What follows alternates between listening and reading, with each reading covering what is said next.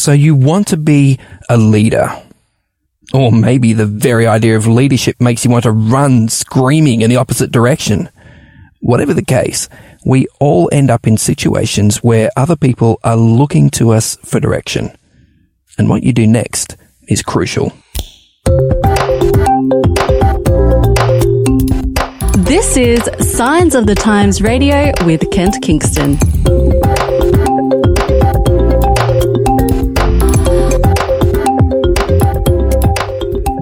Hey, it's great to have you here on Signs of the Times Radio for another week and another month. Welcome to November. And here, squeezed in our studio here in Sydney, I have with me one of our authors from a great little article that appears in this month's magazine. His name is Eddie Hippolyte. How are you, Eddie? I'm well, Kent. Really Excellent. well.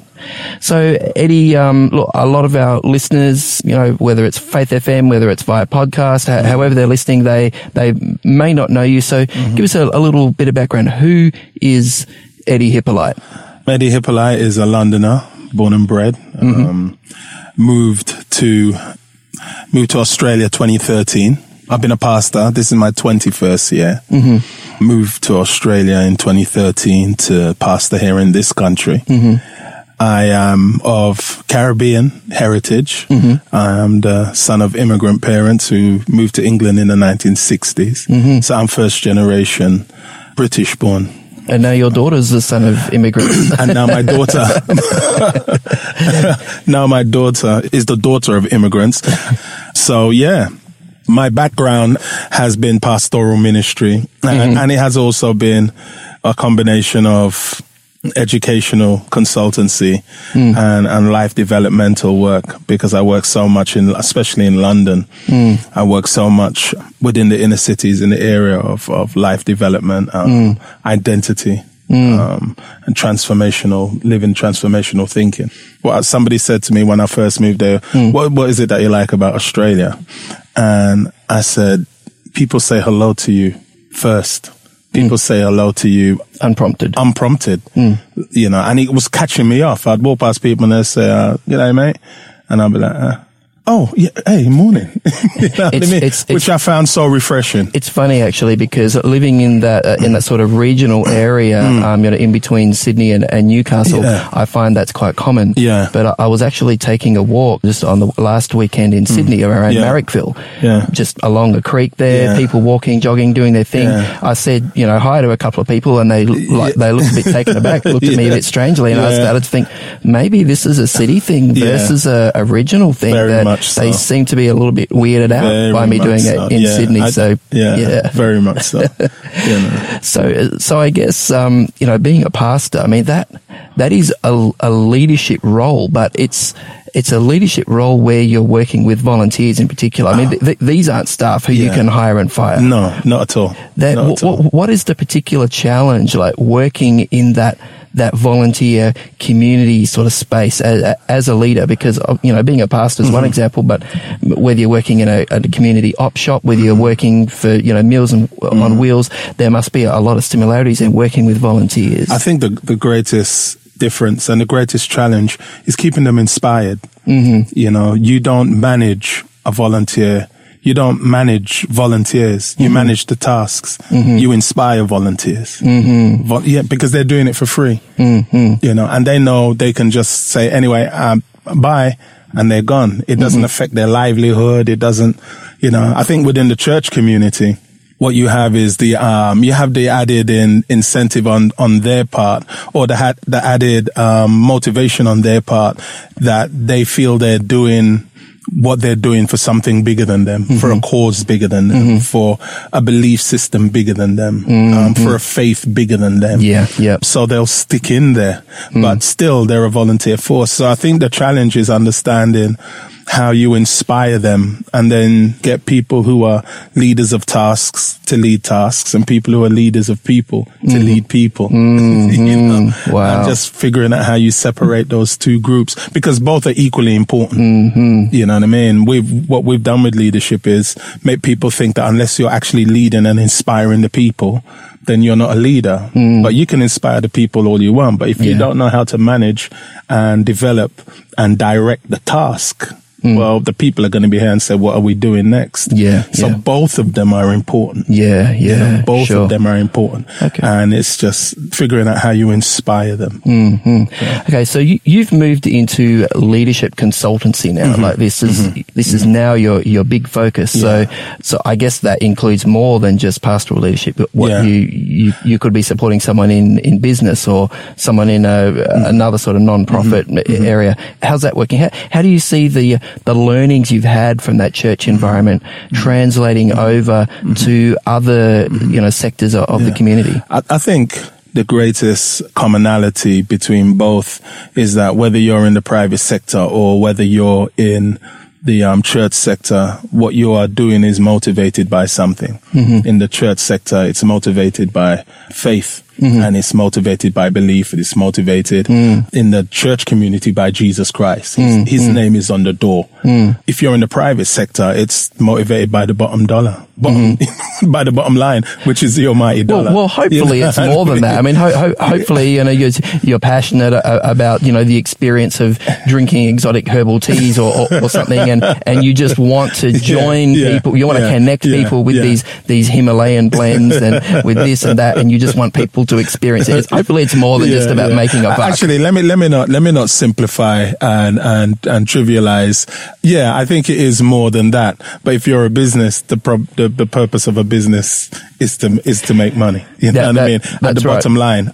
But that said, what makes it easy to translate across both is the fact that both areas demands the same level of skill, demands the same level of attention. It demands the same level of faithfulness. It demands the same level of consistency, integrity, continuity. It demands all of those things. So where I find myself now within consultancy, professional development consultancy, is actually working with people around their resilience. Because what does that mean? It's a bit of a buzzword lately. Resilience is such a, resilience is about your ability to remember and grow through. A lot of people say it's about bouncing back, so they use the rubber band. But if you hold a rubber band and you expand the rubber band 100 times, it comes back, but it doesn't come back the same. It loses its elasticity. So the idea of coming back to yourself is it can go so far. You can only go so far with a rubber band, because humans are not rubber bands. No, I've noticed. But but we are naturally resilient, and resilience is about the ability to find yourself in a space, remember something about yourself or learn something about yourself and then grow out of that space. Isn't it essentially about going through tough times?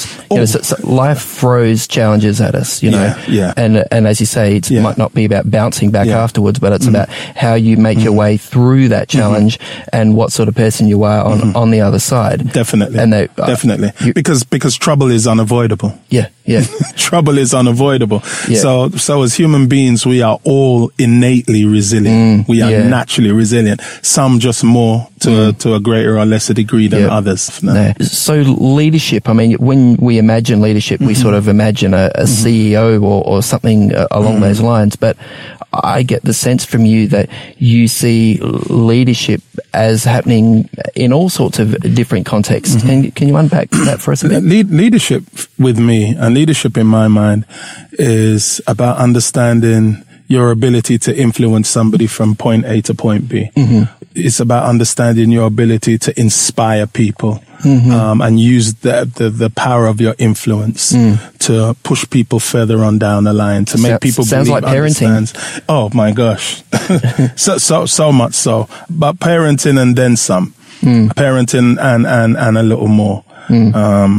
And I think with leaders, the great leaders are the ones that understand that they are given that respect.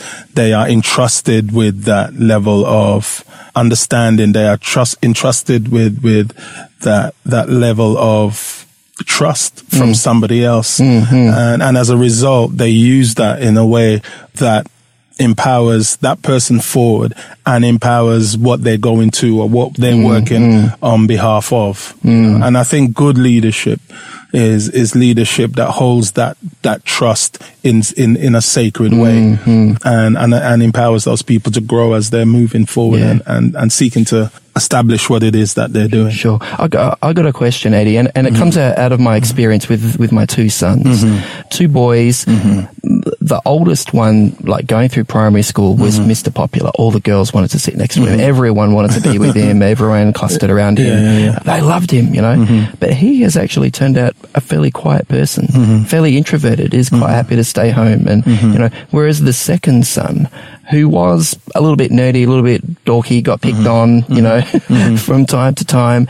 At 15, he discovered music, was mentored in music. Both of them are involved in music. Both of them are great at music. But my second son in particular got to 15 years old.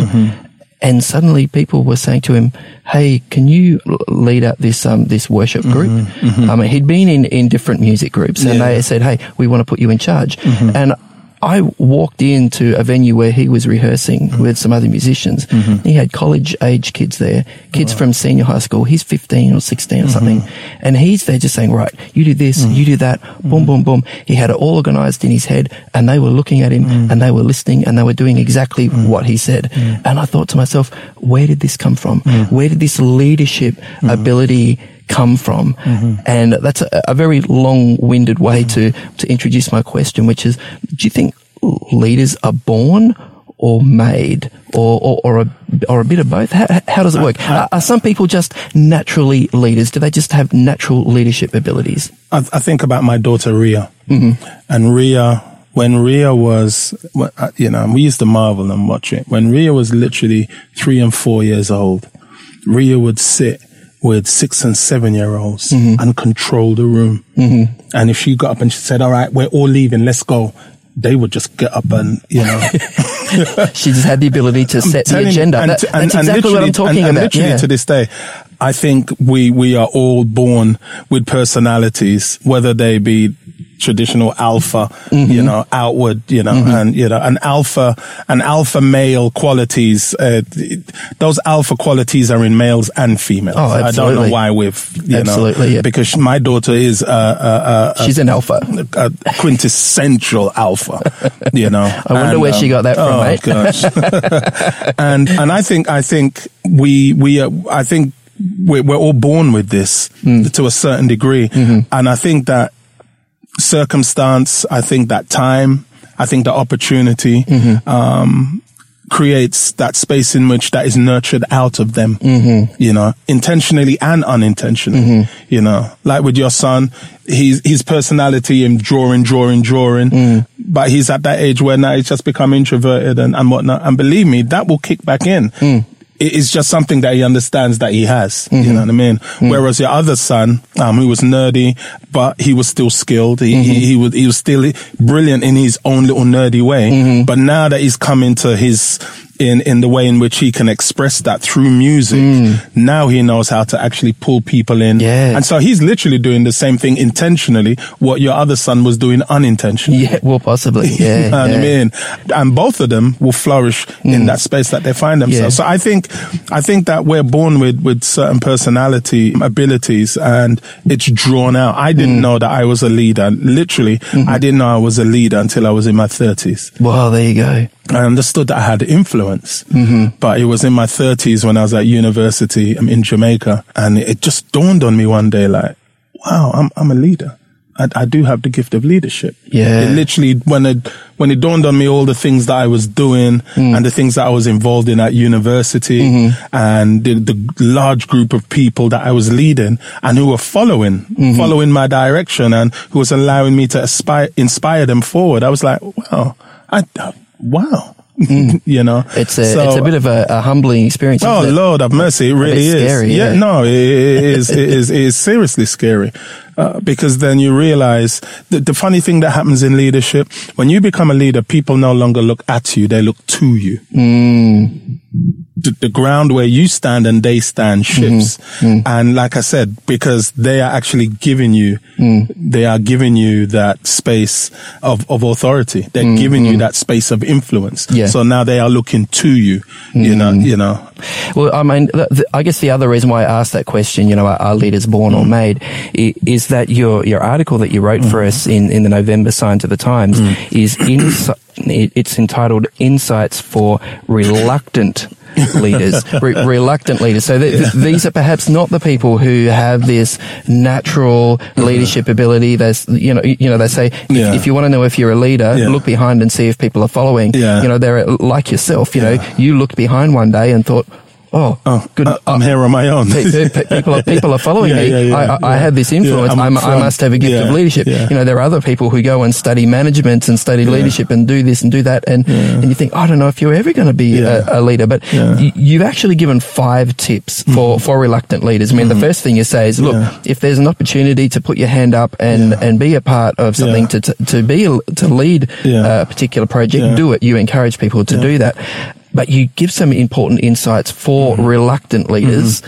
And the reason why I said reluctant as well was because sometimes people realize that they do have the gift of leadership. They do have the ability to influence and lead people. But they've seen so many leaders around them burn out, been treated so badly. They've just seen so, you know, like they walk in and they can visualize the target on their back. Like, no, it's not for me. You know? So when the time comes around for, all right, can somebody volunteer to lead this? They're like, oh, no. All of a sudden they get a text and all of a sudden they've got a call and they need to leave. Absolutely.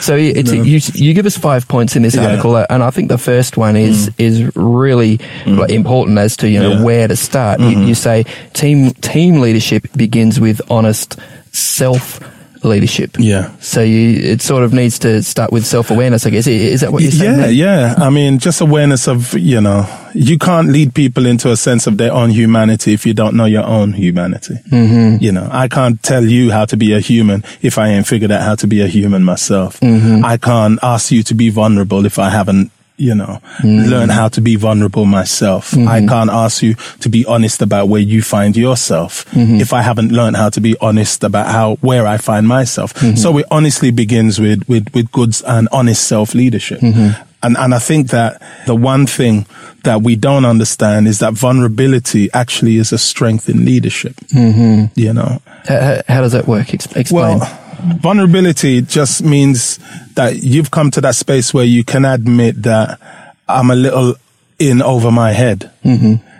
Because what a lot of leaders do, they put everything on their back. You know, they put everything on their back and they expect that, and they think that they are the ones that have to do everything. When you come to that space of vulnerability, you understand, okay, I need people to do this. Well, that's right. If you didn't need them, you wouldn't have a team. You'd just go and do it yourself. Exactly. And vulnerability is about recognizing your humanity, recognizing your limitations and actually finding the right people that are already around you to fill those gaps. And it's interesting because sometimes the mental sort of picture that people have of a leader is someone who is bulletproof, someone who has all the answers, someone who, as I say, you know, people look to you and they look to you for the answers. They look, aren't you supposed to be an expert of every single role and task that all of us in the team have to do? And the answer is no. You know, and I think what a leader has to be an expert of, number one, is their own humanity, and number two is the potential and the skill of everybody around them. That's what you have to be an expert of as a leader, and figure out how you begin to harness that. Okay. Now you have tip number 2 here, where you say establish an early understanding. What are you talking about there exactly? Well, establish an early understanding of what it is that you have to do, the way in which you have to do it. Establish an early understanding of what the vision is, because later on, when life kicks in, when problems kick in, when deadlines that are not met happen, when people that you thought were going to come through don't come through, when the finish line gets moved back. People need to understand what it is that they're working towards. People need to understand what it is. What are the core values that drive what we do? What's our purpose? What our purpose is, what our reason is, what our why is.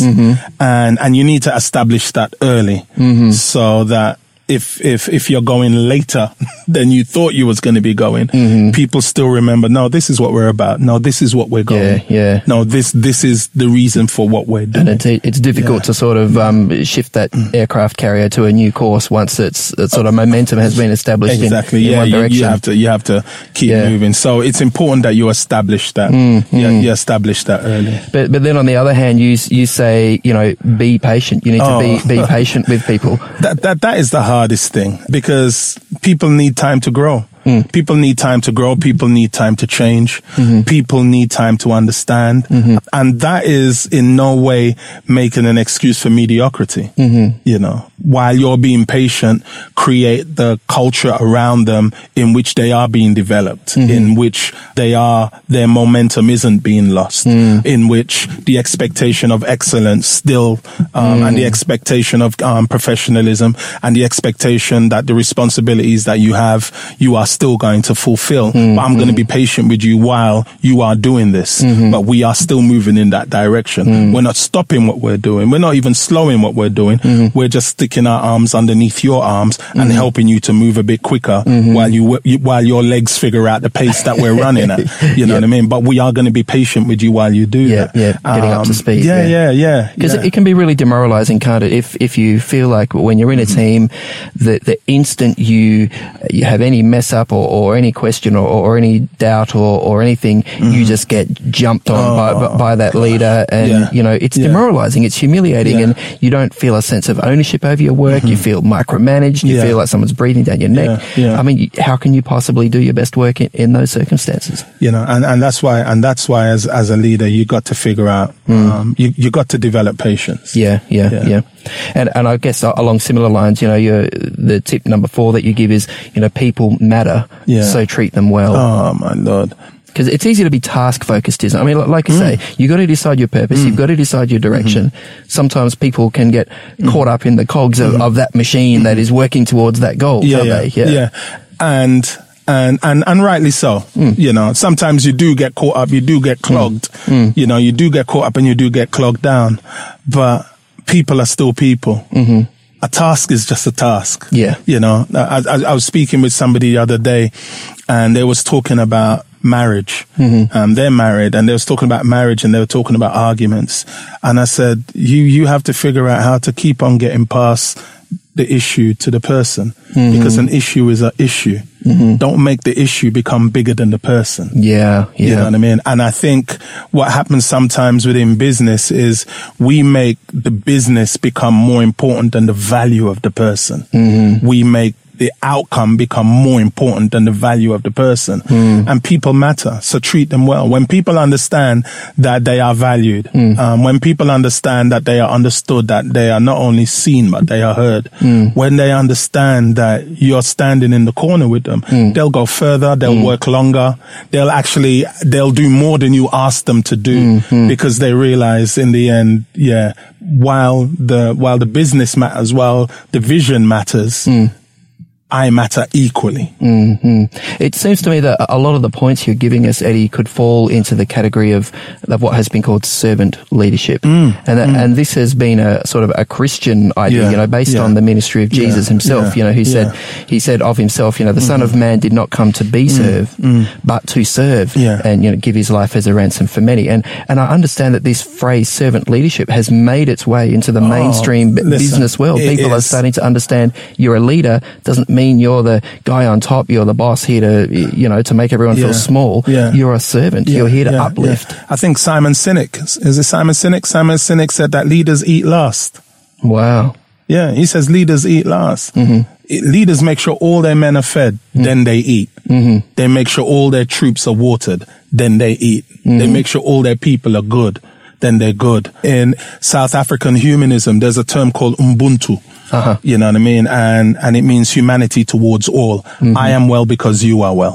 I am full because you are full. You know, and business are understanding that. Businesses are coming to the point where they understand that they have to invest in the well-being of their people, that their people matter. Their people have invested time, they have invested skill, they have invested professionalism, they have invested their lives. And so we have to invest back into them and let them know that they understand, because in the end, they are actually going to be our greatest investment for how well we do as a business. And that is servant leadership. Well, and also, I mean, your fifth point, follows on from that really well. You say successful leaders are always asking who's next. So planning for the future means admitting that I'm not going to be here forever. Someone else is probably going to have to take over at some point. How do you go about doing that, man, while being a leader, thinking who's next? I've got a lifelong friend. We've been friends now for 40 odd years. And I had the privilege of working as one of his youth directors when I was working in England. He was director of work across the South England region. And I was his director of teen work. He was the overall director. So focusing on teenagers. I was focusing on teens. He was focusing on young adults up to millennials. He always used to say, his name is Colin Stewart. He always used to say, Hippo, he calls me Hippo. He says, Hippo, the best are always behind us. The best are always just behind us. You know, and it made me, I think that leaders, the best leaders are the ones who realize that they're not supposed to be there forever. And that they place value on the space where they have by creating value, pushing everything forward, pushing the ideas, pushing the vision, pushing the company, pushing it forward. And mentoring. And then preparing where they are for the next generation. Which is completely opposite to, your typical, dictator who is suspicious and paranoid, and anyone who looks like they have ambition or potential. They kill them. That's right. They literally kill them. You know what I mean? Whether they're influence or, in some countries, literally, you know what I mean? That's right. Which in other more civilized countries, they just kill their reputation. They kill them on social media or wherever it may be. So in some cases, if you're, they say it's lonely at the top. If you're lonely at the top, perhaps you're not doing it right. Then you ain't a good leader. You ain't a good leader. I think we do it by understanding that leadership is actually good leadership is also just about legacy. And legacy isn't going to just be the good things that people say about you. Legacy is going to be your doings that they do after. And that's one of the things that I loved a lot about Jesus Christ. When Jesus was speaking the Gospels, he would say, the things that I have done, you will do more. Wow. Or he would say, the things that you have seen me do, you do them. Because Jesus understood that it weren't just the things that, it really sometimes isn't the things that you say in the world that really make that lasting impression. It's the way you treat people in the world and the way it inspires them to treat others in the world that truly makes. That's the ripple effect. That's when it goes viral. That's the ripple effect. And so in leadership, good leaders are always making the team that they're working with at the moment, presently, they're always making that team, it's an excellent team, and that team is about excellence, but that team is also looking out for who do we need to mentor, who do we need to pour ourselves into. You know what I mean? Because we ain't going to be here. And as a matter of fact, I'm not choosing to be here. In the next 10 years, that's where I want to be. But I want to make sure that when I leave here, I leave this space good and I leave it with someone good. Wow. Oh man. Hey, thanks so much, Eddie. I really do appreciate those. It's been a pleasure. Those insights. And look, if you're listening to this and thinking, hey, I didn't catch all of that. Well, hey, that's what Eddie's article is for. It is there in the November edition of Signs of the Times. Just listen to the outro of this week's episode to grab that website, and you can check it out for yourself. But thanks so much, Eddie, for being part of Signs of the Times Radio this week. It's a pleasure. Thank you. Today's episode was based on an article appearing in this month's Signs of the Times magazine.